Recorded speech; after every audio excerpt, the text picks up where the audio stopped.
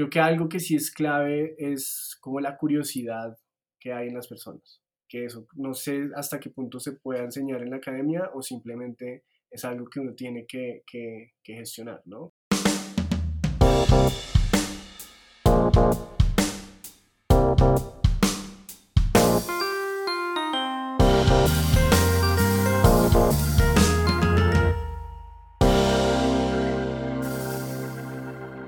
Hola amigos y amantes de la gráfica, bienvenidos al episodio número 106. Les habla su anfitrión Reinaldo Gil Zambrano, trayéndoles una nueva conversación en español con artistas que usan el grabado y métodos de impresión para hacer algo más allá de lo esperado.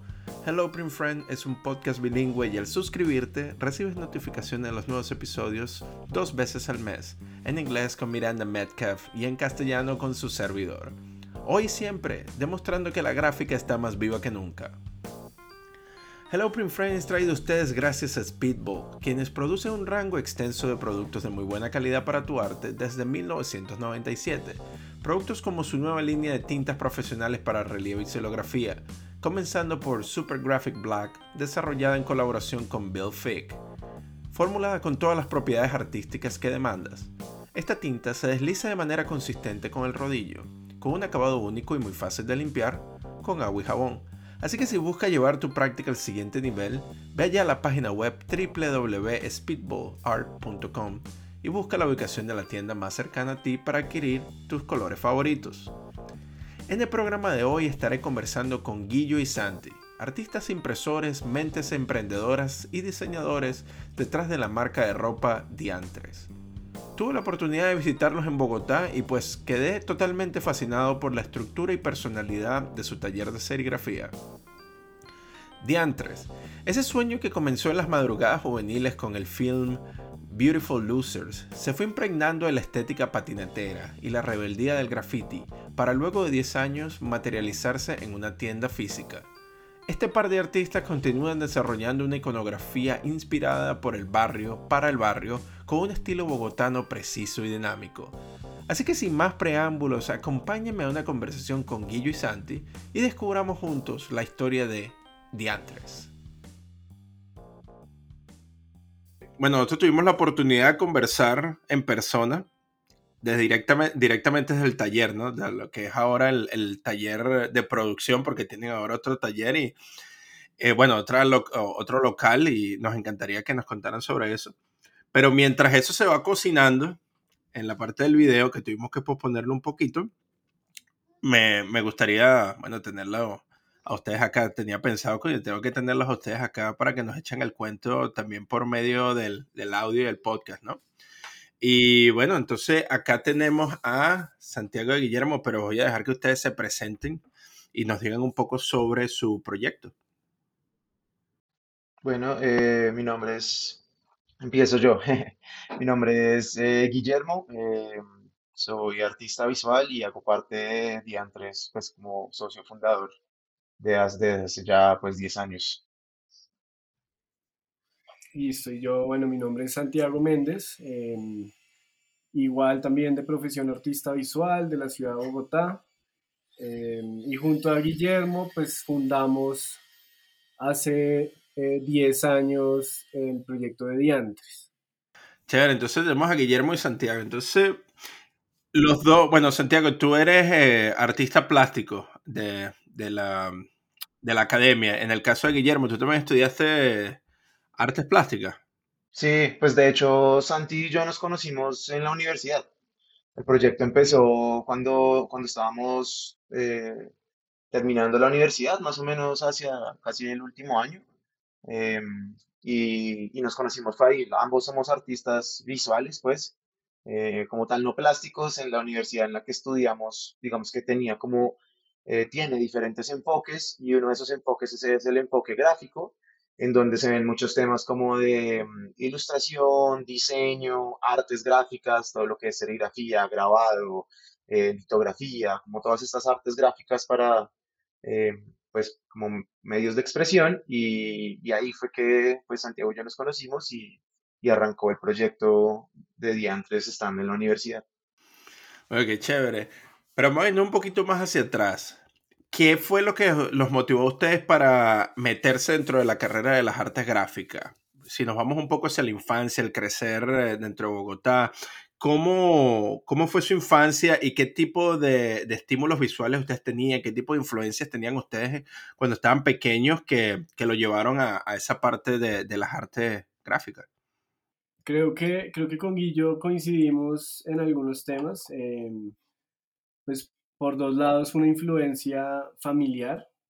Digamos que en mi caso, si bien por el lado de mi padre son médicos, economistas, como profesiones de estas, entre comillas, serias, todos estuvieron siempre en el lado hobbies manuales y eran muy buenos, ¿cierto? Mi abuelo, médico, eh, en sus ratos libres pintaba al óleo y pintaba unos cuadros hermosos. Mi abuela, ama de casa, también en sus ratos libres empezaba a hacer cosas con porcelanicrón y como ese contacto empieza a estar un poco como de esas primeras personas y ese primer círculo familiar. Creo que pues en mi caso, pues claramente eso genera una semillita ahí, incluso mi padre también médico, pediatra, él igual ahí los domingos se pintaba sus cuadros como hobby. Entonces como que empieza a haber ese contacto como con el hacer y ya con el tiempo, un poco más preadolescente, adolescente, pues llega por otro lado totalmente diferente, como influencias del skate, sí, como de gráficas, ¿no? Un poco más hacia la música, hacia el punk, hacia otro bombardeo visual en una primera vista como que choca, ¿no? Como con esa tradición y un poco como ese hacer familiar tradicional, pero que al mismo tiempo pues es bombardeo visual, ¿no? Entonces como que ahí empiezan a ver como esos dos mundos, todo alrededor de crear imágenes. Entonces como que yo creo que ahí es esa semillita como que va viendo y pues un gusto, ¿no? Un gusto que uno empieza a generar de encontrarse con una carátula de un disco y no solamente estar escuchando el disco, sino empezar a ver esa imagen que está al frente, que a uno le está hablando y uno empezar como a interiorizar todo eso y a generar curiosidad, como sobre todo esas posibilidades. Total. Sí, en mi caso particular, pues lo que decía Santi, creo que es un poco similar el acercamiento que tuvimos a las artes en cuanto a la familia. En mi familia también tenía un par de tíos, abuelos que eran artistas como tal. Mi abuela también, ella era muy artistoide, por decirlo así. También le gustaba como mucho el tema de la arquitectura y del dibujo arquitectónico. Entonces ella también como que me enseñó mucho y sí, como que encontré afinidades desde que era pues, pequeño con eso. Y de cierta manera como que crecí rodeado un poco de todo ese tema y yo tenía como muy claro cuando me iba a graduar del colegio, como que era lo que quería escuchar. Estaba como entre el diseño y el arte y encontré esta carrera que tenía un poco de las dos, entonces pues me gustó mucho como por ese lado. Y ya después de eso, siento que también nuestra generación estuvo muy bombardeada por toda la época como muy visual, todo lo que es en TV, todo lo que, ¿cierto? Como los discos, las carátulas de los discos, estos libritos que traían los discos en el interior y uno la abría y había una foto, había un gráfico, ¿cierto? Un montón de ilustradores y artistas que en esa época estaban como muy metidos con el tema del punk, ¿cierto? Del grunge, de un montón de géneros que nos influenciaron, entonces claramente eso como que le abre a uno como la mirada hacia muchas cosas y se vuelve como influencia. Ya entra uno haciendo cosas, queriendo como expresarse uno por medio del dibujo, por medio de la pintura, ve uno eso y claramente pues lo lleva a uno a querer hacer parte de todo ese mundo. Oye, ahorita que mencionas eso de los libritos, me acuerdo cuando compré mi primer disco que fue de La Corte Imperia, que es un grupo rapero de Venezuela que tenía todos esos diferentes gráficos y collage y también tenía como que pequeñas historias, ¿no? De la banda y fotos de los artistas como que, tú sabes, fumándose un cigarro, relajados, y los hacía como un poco más humanos, ¿no? Eso no sé si se habrá perdido, pero sí me acuerdo que eso tenía mucho, como que te hacía vincularte un poco más con esos artistas, ¿no? Y sentirte que podías ser parte de eso. Exacto. En ese caso, bueno, entonces tienen influencias familiares, pero algunos de sus familiares ya se habían adentrado a hacer una vida de artistas o parece que era más que todo como un hobby. Pues en mi caso, digamos que yo tengo el caso particular de un tío abuelo, que él era artista, y un tío también, no era artista, pero era diseñador, y él ya murió, pero él tenía en su momento pues como un estudio de diseño y como que estaba, él era como la persona que yo sentía que estaba como más metida en ese medio. De resto fue, o sea, la mayoría era hobby, la verdad, y artistas no te digo que eran famosos, mi tío que pintaba, eh, pero pues él vivía de eso y le gustaba eso. ah, Corrió con la suerte de tener obviamente como otros tipos de entradas como que lo ayudaban como a mantenerse, pero pues básicamente se dedicaba era a eso y lo hacía era porque pues le gustaba. Em, pero sí, no, digamos que no, es más que todo como familiar y ya aparte de ahí como el hecho de soñar y decir, como, bueno, yo quiero vivir de esto, ¿cómo se hace? En el caso tuyo, Santi. Sí, igual, igual, digamos que toda esa generación que digo de mi papá, tíos, todo, iba también un poco como esa, bueno, no sé, otra época, otras ideas, como otras costumbres, otras ideales sobre la profesión, donde las artes, pues no era considerada una carrera que diera para vivir. Eh, Afortunadamente ese chip cambia, esa idea cambia, entonces como que para ellos sí era solamente un hobby y ese hacer de sábado y domingo y de lunes a viernes tenían su trabajo real, entre comillas. Ujú.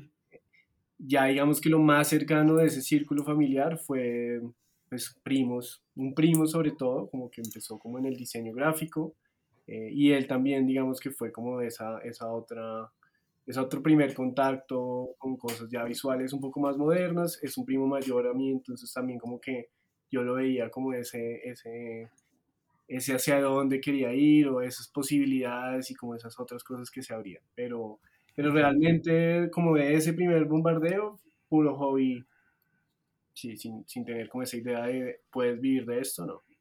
Claro.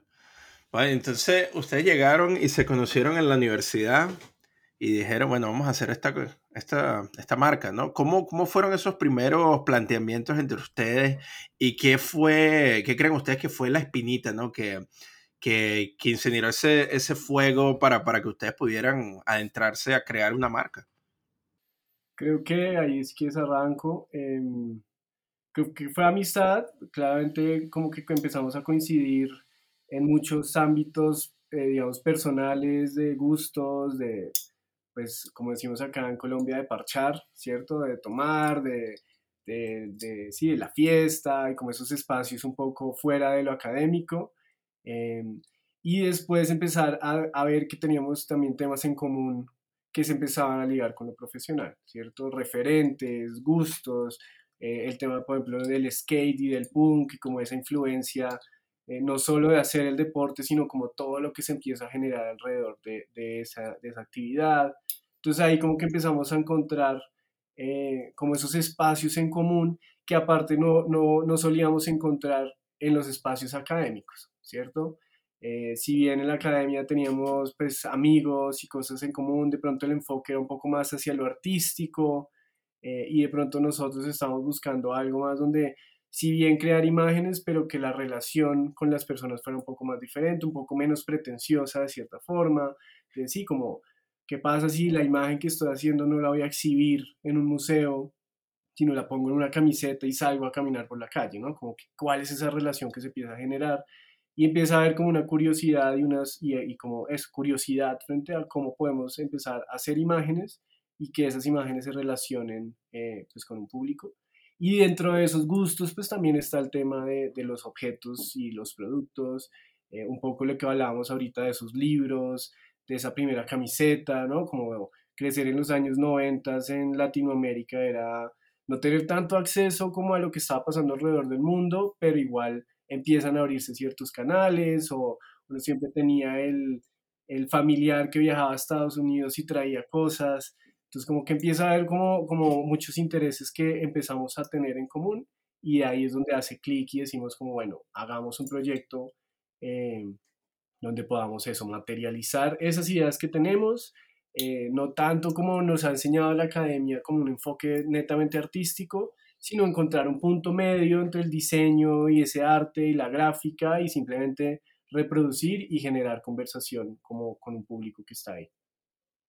Sí, a mí me parece, digamos que es chévere porque todo fue muy orgánico. Digamos, yo, o sea, yo me acuerdo mucho que lo que decía Santi, nos íbamos, por ejemplo, yo en esa época, cuando estaba en la universidad, yo vivía a las afueras de Bogotá y muchas veces era difícil devolverme hasta mi casa, pues a no sé, 2, 3 de la mañana, no había transporte, entonces en esa época, pues literal, yo le decía a Santi, oiga, me puedo quedar en su casa y literal llegábamos de fiesta y nos poníamos a ver videos, a ver libros, oiga, ya escuché esta canción, oiga, ya vi este artista, ya vi este documental, por ejemplo, Beautiful Losers fue un documental que nos encantaba y que tenía como, pues que tuvo una influencia muy grande en nosotros, que era como, wow, o sea, si bien lo que decía Santi, ahí nos están mostrando un montón de cosas en la academia, historia del arte, ¿cierto? Como cosas un poco más tradicionales, nos empezamos como a nutrir entre los dos de referentes y de cosas que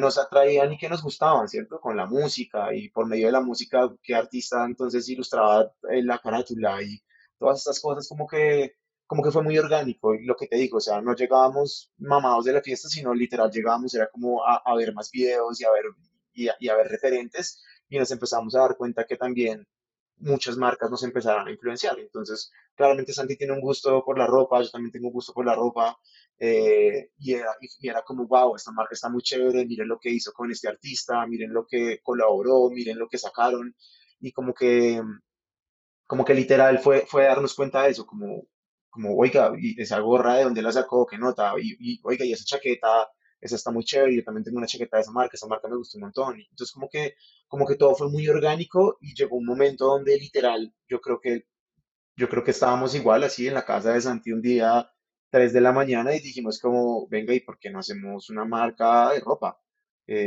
Sabemos hacer literal, como somos buenos diseñando, nos gusta hacer ilustraciones, nos gusta hacer diseños, ¿por qué no utilizamos lo que tenemos a la mano? Que en este caso ya era como pues la serigrafía, y hagamos una marca. Y fue como, hágale de una. Y literal el otro día fue como, bueno, ¿y cómo se va a llamar? ¿Y cuál va a ser el logo? Y ahí empezó como una bola de nieve que ya no nos pudimos sacar de la cabeza y pues que pues se convirtió en este momento como en el proyecto de vida. Me encanta eso como la parte de la... O sea, la academia les dio los instrumentos, ¿no? Que fueron la parte práctica, lo que sería la serigrafía. Pero la educación de ustedes continuó luego de la parte de la institución, en donde luego de la fiesta ustedes se juntaban y empezaban a investigar y a nutrirse, ¿no? De esa cultura, por decirlo de una manera urbana, que tenía toda esa trascendencia un poco más contemporánea y eso lo fue motivando a ustedes para crear lo que ustedes tienen. En el caso de eso, ¿no? De esa educación extracurricular que ustedes tenían, ¿cómo se aprende a utilizar una imagen? No con el hecho de exhibirla dentro de un museo, pero para que la gente tenga un diálogo a nivel urbano y que lo lleven puesto en una franela o en una chaqueta o en una gorra, y tenga otro tipo de impacto, ¿no? Y un uso un poco más doméstico y un uso un poco más diario. ¿Cómo ustedes llegaron a entender ese concepto y si podrían explicarnos un poco cómo es más o menos la fórmula para poder utilizar un dibujo o un diseño o una imagen y llevarla a un contexto más diario de uso? Pues es que, o sea, a ver, ¿sabes qué? Yo siento que nos dimos cuenta precisamente que puede ser al revés, o sea, digamos que muchas veces, y vuelvo a mencionar como ese documental de Beautiful Losers, donde muestran varios artistas que no pretendían estar en galerías y terminaron estando en galerías y sus proyectos eran proyectos urbanos, ¿cierto? Ya sea como de muralismo, o de graffiti o de ilustración, y de ilustración de pronto muy enfocada también al skate, ¿cierto? Y siento que también el skate hace como es una parte esencial de eso y es como como, como esta cultura llevó la gráfica y la ilustración, ¿cierto? Como a la ropa y de pronto esto empezó a tomar como relevancia en galerías y en shows de arte y en un montón de cosas que está hablando precisamente de la cultura. Y nosotros nos dimos cuenta y últimamente lo estamos cada vez fortaleciendo más y es como o sea, nosotros hablamos dentro de Diantres del barrio, ¿cierto? Y para nosotros es súper importante hablar como del barrio y cómo el barrio nos ha influenciado desde que estamos chiquitos hasta ahorita. Entonces, ¿cierto? Por más de que sean barrios diferentes, porque hemos estado en barrios diferentes, por lo menos de Bogotá, y cuando vamos a otras ciudades también está presente como el barrio, es como a partir de esas historias y de lo que está pasando en el barrio, cómo podemos llevar eso, ¿cierto? Como a la ropa y hacer que la gente se sienta identificada con algo que igual les pertenece. Y nosotros siempre somos, simplemente somos como una especie de medio para que la gente se sienta como personal. Y lo que hacemos al tiempo es como crear esa comunidad que voltea y dice como, oiga, sí, que nota esto, y cierto, como no perdamos como esto que tenemos acá en el barrio, no perdamos como esa cultura que nos representa, y tranquilamente eso pues nosotros mismos nos hemos encargado también de llevarlo a exposiciones. O sea, si no nos invitan y no hacemos la exposición, nosotros nos encargamos. Cuando nosotros empezamos, la parte de la casa y del taller donde estábamos era parte de galería. Y lo que hacíamos nosotros era decir como, venga, si no nos dejan entrar a las galerías o no nos están llamando para hacer art shows como súper grandes, estas cosas, hagámoslo nosotros mismos, ¿cierto? Como nosotros encontramos el valor en los artistas y en la gente que nos rodea y en lo que nosotros hacemos, pues entonces hagamos nosotros mismos esas exposiciones, porque a fin de cuentas está muy empapado de eso, del barrio, de la cultura, de la calle y parte igual de la historia del arte y en general, todo parte es de eso, ¿cierto? Como de la cultura y lo que está en el día a día y nosotros encontramos un valor enorme en todo eso. Sí, yo creo que también hablando, digamos, de procesos creativos y cómo uno puede afrontar, yo siento que termina siendo igual, ¿sabes? Como que lo único que cambia, digamos, en esa ecuación es como ese factor de dónde quiero que las personas dialoguen con la imagen. Pero en el hacer también uno termina viendo que, no sé, sacamos un gráfico para una camiseta y habrá una persona que pregunta, hey, ¿no tienen ese mismo gráfico en un print que quiero poner en mi casa? Como que empieza a ver a ese límite, como que se empieza también como a permear y como que no queda tan claro y es simplemente el diálogo y una decisión de nosotros dónde queremos poner esa imagen y cómo queremos que las personas se relacionen. Porque creo que al final, pues un poco lo que decía Guillo de todos estos temas que hablamos y todo eso, eh, es mucho como esa vocación que queremos generar en las personas y como crear cierta familiaridad con las imágenes, ¿no? Como que las personas se sientan relacionadas, que vean algo y entonces, digamos que nosotros lo que jugamos es como esos lugares comunes, no sé, de la cotidianidad, tanto bogotana, pero que se termina expandiendo a colombiana y también latinoamericana, ¿no? Como que hay cosas que nosotros ponemos de esa realidad un poco pues ese famoso realismo mágico, lo que sea, ¿no? Que empieza a resonar en diferentes niveles, que es lo mismo que hace un artista con el tema pues, que trabaje, ¿no? Sea el que sea, al crear una imagen uno está buscando generar como cierta relación y de nuevo como cierta familiaridad con esa persona que lo está viendo. Y ahí donde se logra eso, pues es donde realmente funciona. Entonces, creo que el proceso creativo y como el proceso que está detrás como de cada gráfico o cada colección, pues termina siendo igual, ya sea que termine en una serie de prints que vamos a exponer o una tanda de camisetas que vamos a vender. Eso está genial, ¿no? Porque al final como que no está muy separado. O sea, el proceso creativo, como tú bien dices, es prácticamente lo mismo, es simplemente los venues, ¿no? Los lugares en donde se está produciendo el trabajo. Una cuestión que me llamó muchísimo la atención, Guillo, fue lo que ustedes me están diciendo sobre utilizar inspiración de los barrios, ¿no? De donde ustedes están y tratar de hacer iconografía que resalte esa identidad de ese barrio.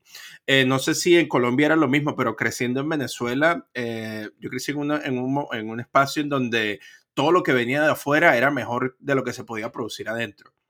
Entonces tú ves a todo el mundo llevando que si Nike, que si Adidas y todas esas cuestiones, Pero algo que me parece que ustedes están tratando de hacer es que la gente que vive en una zona específica puede empezar a utilizar las imágenes que los representan, ¿no? Y llevarlas con orgullo. Cuéntenos un poco sobre ese proceso y cómo ha sido la, la aceptación o el recibimiento por medio de la comunidad con respecto al trabajo que ustedes hacen.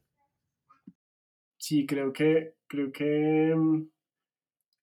es un tema que en Latinoamérica ha ido como en auge, pero lo que tú dices, si uno se pone a ver hace 10 años, como esa percepción de lo local, de pronto era algo como no tan, de pronto no mal vista, pero no tan valorada, ¿cierto? Como porque de nuevo, como todo lo que llegaba era mejor, siempre como si era en inglés, entonces era como de mejor calidad por alguna relación rara que uno hacía.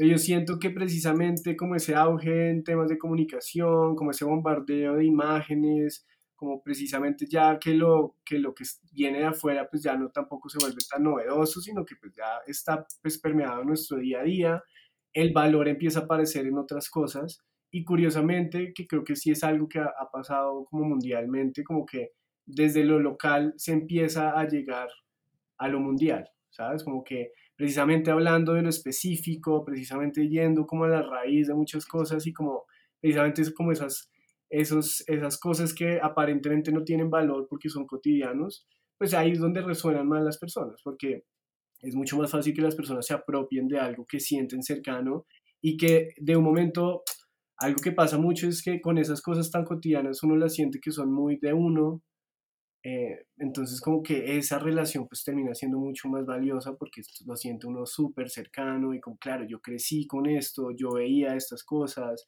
cuando yo caminaba me encontraba con este tipo de imágenes, lo que sea. Entonces creo que ha sido una apuesta, ha sido como, digamos que en estos 10 años se ha visto como precisamente ese crecimiento y como ese nuevo valor hacia lo pequeño, pero creo que está amarrado igual a un contexto que también está cambiando y que es resultado también de pues muchos otros factores, ¿no? Sí, total. O sea, yo siento que también pues nos ha tomado trabajo llegar acá y como abanderarnos de eso. Si bien la gente se siente identificada, hoy igual lo que tú dices, sigue pasando que igual la gente, pues claramente sigue prefiriendo como otras marcas y otras cosas, ¿no? Y a veces mucha gente está como reacia como de pronto a llevar esa bandera y por más de que les guste, como que no, de pronto no, como que tal vez no, pero como que últimamente y con la creación de la tienda el año pasado, se sintió muy chévere porque como que todo culminó en un espacio donde la gente entra, donde tú entras y sientes que estás, o sea, que es algo que es muy de acá.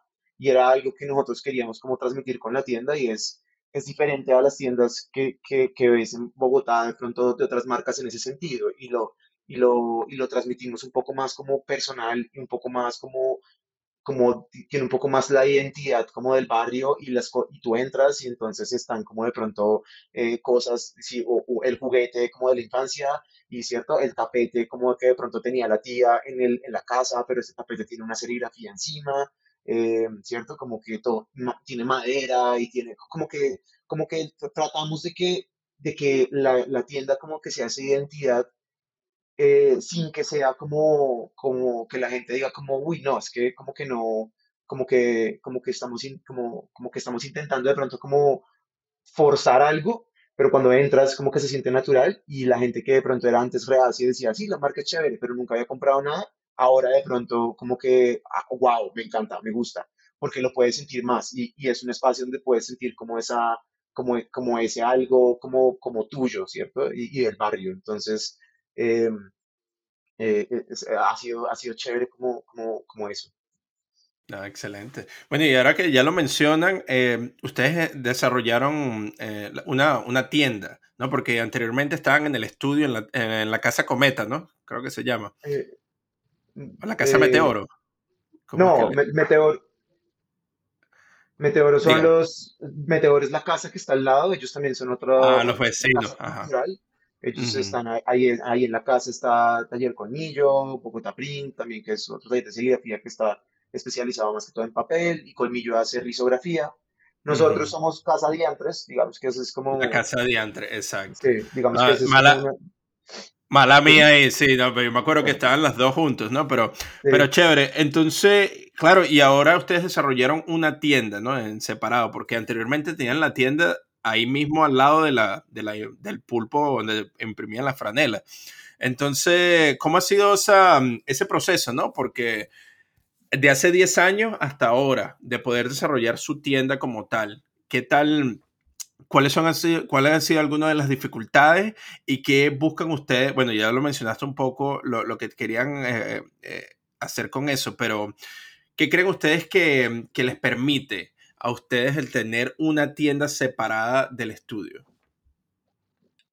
Creo que en temas como de los 10 años que dices, como que el camino no ha sido como muy recto, por así decirlo, ¿cierto? Como que la idea de la marca siempre ha estado presente, pero unas veces se ha visto en menor medida como prioridad y otras, sí, como que nunca ha habido como, o por lo menos en un inicio nunca hubo como un plan de negocio, como una parte así como súper estructurada, sino que el crecimiento fue muy orgánico y asimismo íbamos enfocando nuestros esfuerzos en donde veíamos que podían moverse cosas interesantes, ¿cierto? Entonces, una época que nos concentramos más en la parte de serigrafía y prestábamos el servicio de estampado para otras marcas. Hubo una época incluso que la parte de diseño tomó protagonismo y prestábamos servicios de ilustración y demás. Entonces digamos que si bien todo siempre ha estado como muy presente, como que ha sido como una montaña rusa, pues, donde nos hemos enfocado, nos hemos desenfocado, hemos perdido de pronto ese foco de la marca y nos vamos por otro lado, pero al ratico volvemos. Entonces, como que yo, pues, en estos últimos años yo siempre separo como esos primeros 3 años del proyecto, eh, como ese sube y baja y como ese probar y como ese prueba y error, y ya los últimos tres un poco más enfocados donde nos obligamos a hacer una pausa y ya pues como que el tema de la marca volvió a surgir y desde ahí como que empieza otro camino, ahí sí un poco más estructurado y como un poquito más como con una meta, pues, una meta clara y desde ahí digamos que empieza otro proceso, ¿cierto? Entonces ahí es que empezamos a meterle un poquito más de fuerza al tema del producto, inicialmente pues por página web y por internet, pero entonces también empezábamos a ver que siempre que hacíamos eventos acá en el taller, pues la relación de la gente con en el producto físico pues es diferente, entonces empezamos a ver el valor de tener puntos físicos para que la gente se acercara, no solamente a ver la prenda físico, que es importante, pero sino para tener como la experiencia de la marca, ¿no? Que igual empiezan a haber factores, no sé, cuando estampamos en vivo, el hecho que siempre Guillermo y yo estamos pues al frente, como que también le da cierto valor y de nuevo lo que decía, como de sentir familiar un poco todo, ¿no? Como de ponerle cara, esa conexión y demás. Entonces como que ahí empieza un proceso de ver ese valor de tener esos espacios y la decisión del local y de separar un poco el espacio del taller y el local es un tema más como de locación, ¿no? En temas de acá, pensándolo acá en Bogotá, pues donde pusimos el local es una zona donde se mueve mucho comercio, donde hay tiendas y marcas pues, que también van como por el lado de la ropa y demás. Y tiene otro flujo, ¿cierto? Tiene otro flujo de personas, mientras que el taller ya es un poquito más separado, digamos, de esa zona comercial. Allá, digamos que sí logramos tener como ese impacto a personas que simplemente van caminando por la calle y ven algo en una vitrina que les llama la atención, ¿no? Entonces, la apuesta de separarlos era más que todo eso, como llevar un poco de lo que pasa normalmente aquí en el taller y de como esa experiencia de marca a una vitrina donde va a haber un flujo de personas distinto y pues mucho mayor. sí, y resalta la marca. Digamos que, como bien Santi lo decía, pues nosotros somos artistas, ¿sabes? O sea, pueda que llevemos 10 años, pero de los cuales solamente 3 de verdad empezamos a tener un modelo de negocio, algo organizado, ¿cierto? Como los primeros años fueron prueba y error y literal era un tema de supervivencia donde, bueno, o sea, ¿qué tenemos que hacer este mes para lograr pagar el arriendo, para poder comer, para poder, ¿cierto? Como y como nosotros somos y hemos sido freelance toda la vida y hemos, cierto, como nuestras habilidades las empezamos pues a sacarles el jugo. Entonces, pues de nuevo, o sea, era como que toca hacer este mes para pagar las cuentas. No, pues estampémosle a otras personas que toca hacer este mes para no sé qué. Oiga, me contactó Pepito para poder hacerle su logo porque vio que lo que hicimos era muy chévere, entonces hagámosle al logo y hagamos eso de diseño, ¿tá? Entonces,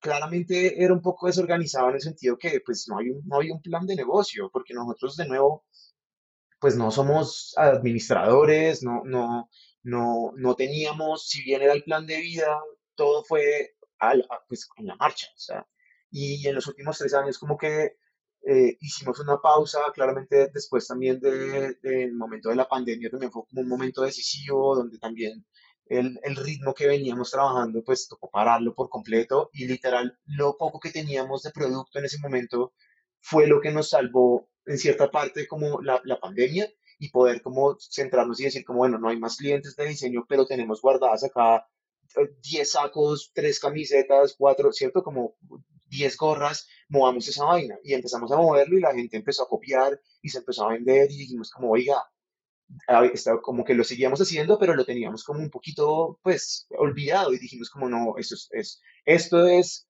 y yo le decía a Santi en un momento que paramos y le dije, esto es por lo que empezamos, esto es lo que de verdad nos llena y lo que queremos seguir haciendo por el resto de nuestras vidas, enfoquémonos en eso. Es supremamente difícil, es supremamente complicado, es mucho más retador poder sacar una marca adelante, pero igual finalmente es lo que al final del día es como lo que nos gusta.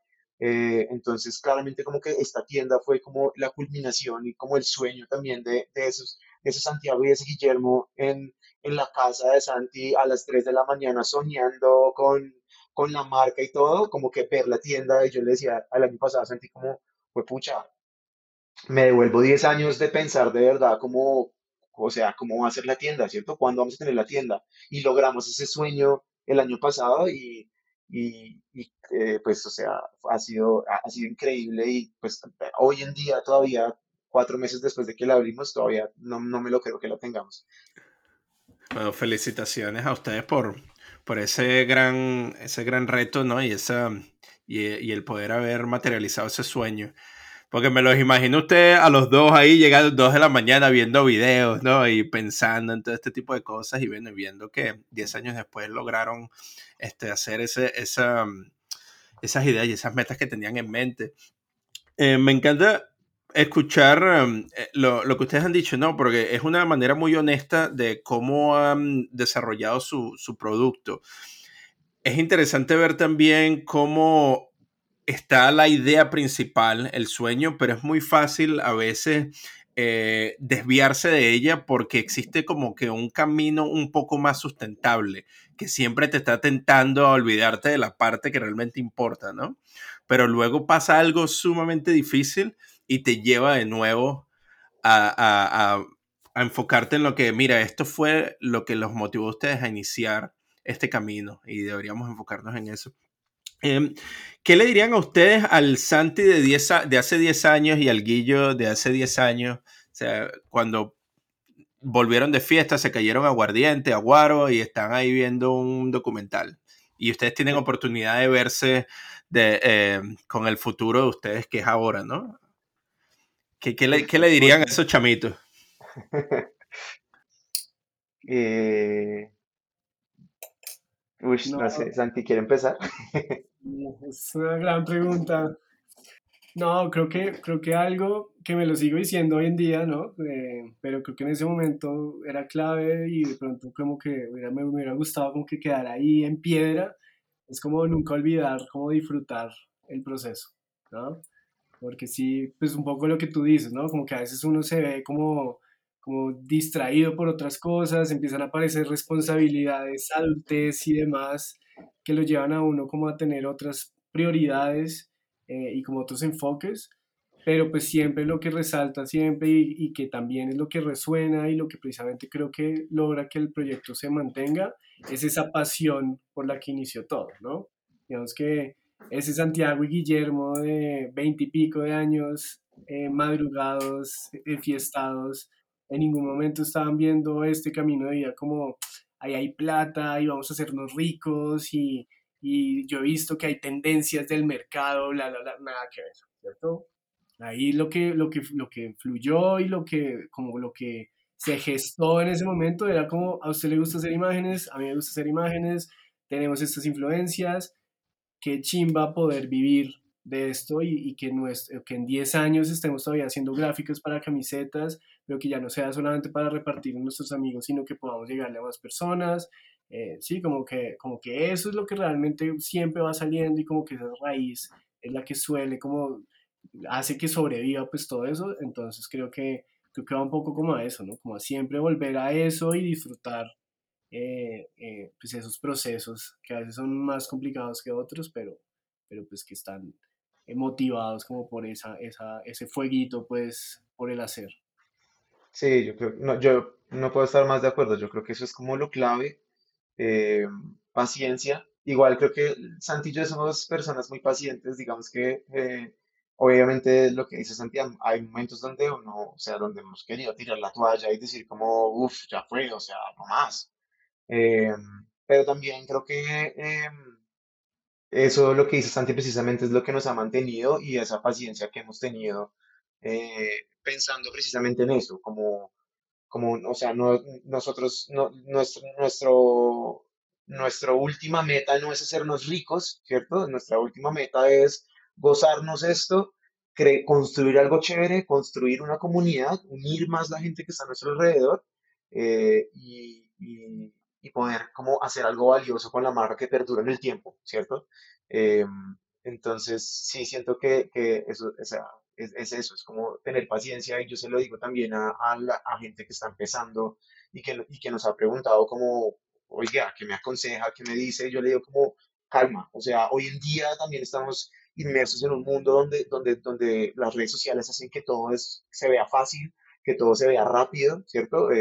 La gente piensa que hacer un proyecto es hacer un pitch, conseguir una ronda de inversión y sacar el proyecto y sale, y luego lo vendo y en menos de un año, 2 años, ya entonces estoy en Barcelona, en la playa, tomándome unos cócteles. O sea, las cosas no son así, las cosas no son así y toca tener paciencia, toca tener, todo es un proceso y todo está a su debido tiempo. Y uno a veces también está viendo todo esto y como que le genera a uno mucha ansiedad de ver gente que de pronto, sí, de pronto para ellos el proceso fue más rápido, pero pues uno nunca sabe tampoco qué hay detrás de las cosas, porque uno solamente ve el 10% de lo que, ¿cierto? Es la puntica del iceberg y abajo de eso hay un montón de cosas que puedan que sean reales, que puedan que no lo sean, pero al final de cuentas uno tiene que tener paciencia y mirarse a uno mismo y no estar como pendiente de los demás y del mundo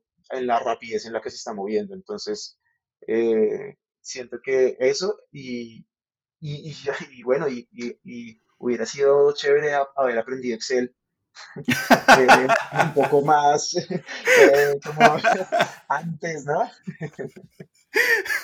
Me imagino a Guillo diciéndole a Guillo del pasado, mira, aprende Excel, huevón, ¿viste? Sí. Afortunadamente Santi fue el primero que dijo como, bueno, toca abrir Excel y yo como, uy, no, no, sí, toca hacerlo. Pero hubiera sido buenísimo haber empezado como el proyecto con un Excel al lado, ¿cierto? Como que el logo y el Excel hubieran sido lo primero que abrimos. Eh, pero sí, sí. Siento que es No, igual, eso es algo que le tienen que enseñar a uno desde que está en el colegio. O sea, eso era lo otro que les iba a preguntar. Con la experiencia que ustedes tienen ahora, ¿qué cree que le hace falta al sistema educativo, ¿no? Que ustedes o la educación que ustedes recibieron en la academia para darle una que otra herramienta, ¿no? Que pueda sustentar esa realidad de vivir del arte. Creo que si bien hay algunas herramientas que hacen falta, no sé hasta qué punto la academia sí lo logre formar a uno como completamente, ¿cierto? Como bueno, pues por un lado sí lo que sea Guillo, como un tema de Excel, pues que claro, si yo me pongo a pensar en el Santiago de 10 años que le hubiera tocado una clase de Excel en universidad entre dibujo 3 y pintura, pues seguramente no hubiera sido muy feliz con esa clase. Si bien hay como esas herramientas que hubieran podido aparecer, también como el tema de gestionar más, ¿no? De saber cómo vender, pues, o cómo comunicar los proyectos que uno tiene, como que empiezan a haber herramientas que incluso ya hablando con amigos que son profesores o que están todavía vinculados un poco más como con la academia, ya empiezan a aparecer, ¿no? Como que ya hoy en día empiezan a estar esos espacios. Creo que algo que sí es clave es como la curiosidad que hay en las personas, que eso no sé hasta qué punto se pueda enseñar en la academia o simplemente es algo que uno tiene que gestionar, ¿no?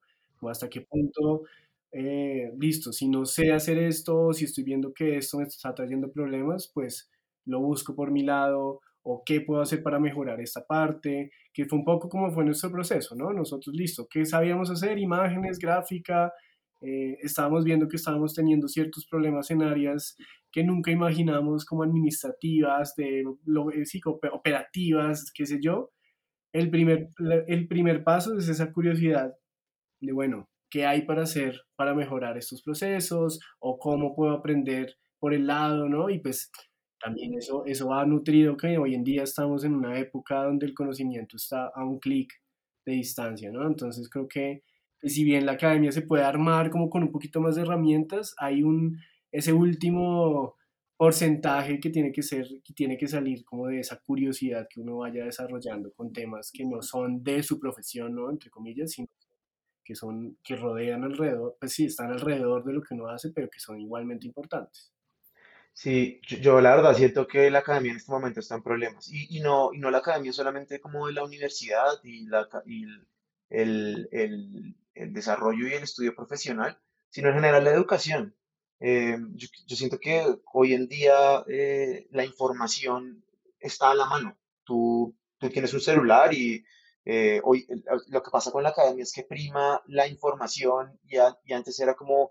eh, o guardaba el saber. Tú tenías que ir a la academia para aprender cosas ¿cierto? Como, o abrir un libro para poder entonces entender cosas y los profesores eran estas personas que estaban llenas de conocimiento y tenían un montón de información en su cabeza y la única forma de acceder a ese conocimiento era por medio de ellos. Hoy en día las cosas cambiaron. Hoy en día el conocimiento está en el Internet. Hoy en día tú googleas cualquier cosa y lo puedes encontrar de cierta forma rápido y la información es asequible a todos. Eh, Hoy en día la academia siento que tiene que enseñarte es cómo coger esa información y usarla a tu favor. Cómo coger esa información y llevarla a algo que quieras aplicar.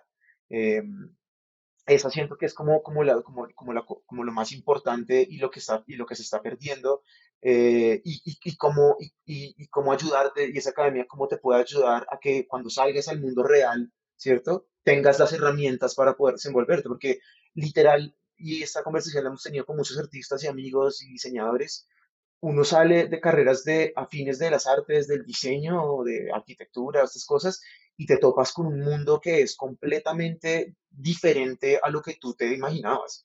Y te topas con un montón de situaciones donde tú no tienes ni idea, por ejemplo, de cómo cobrar una ilustración, cómo cobrar un diseño, qué porcentajes van a ¿cierto? Cómo saco unas cuentas para, no sé, cuánto me cuesta hacer las cosas, ¿cierto? Como que tú no tienes ni idea en realidad del mundo real, ¿cierto? De cómo te enseñan de pronto cómo armar un portafolio, pero tampoco te enseñan mucho cómo presentarlo, cómo funciona en la vida real, de cómo están, es cierto, de cómo las agencias contratan, de cómo los estudios contratan. En realidad, no hay una formación muy preocupada en, bueno, cómo estas personas van a desenvolverse en la vida real y cómo las herramientas que yo les estoy dando, si bien les sirven para desarrollarse técnicamente o tener información que les va a servir para aplicar después, cómo de verdad en el mundo real esto les sirve para ser buenos profesionales y buenas personas. Claro. No, o sea, tiene mucha razón. Y eso es lo que pasa también en la parte del arte, ¿no? No existe como que un camino preestablecido. O sea, creo que en la academia también nos enfocamos bastante en la parte conceptual, en el desarrollo de la práctica, ¿no? El desarrollo de la técnica. Y luego, pues, la parte comercial muchas veces va a tocar el ir a trabajar de repente con diantres, ¿no? O sea, un estudiante que de repente vaya y haga una pasantía con ustedes o vaya y haga una pasantía con otras instituciones donde puedan complementar esa parte. Pero sí, hay diferentes desafíos ahorita para la academia. con respecto a la información que existe afuera. Y bueno, sí, los profesores también tenemos que adaptarnos y tratar de utilizar esas herramientas y llevarlas al salón, ¿no? Como para crear crítica, para crear, tener una mente un poco más abierta, ¿no? A eso y ver que existen muchísimas otras posibilidades que anteriormente no existían y llevarle un poco más, una visión un poco más fresca, ¿no? A lo que sería la carrera artística. Bueno, muy agradecidos de verdad por su tiempo. De acá les enviamos unas fuertes y unas grandes felicitaciones. Muy orgulloso de ver lo que están haciendo ustedes, ¿no?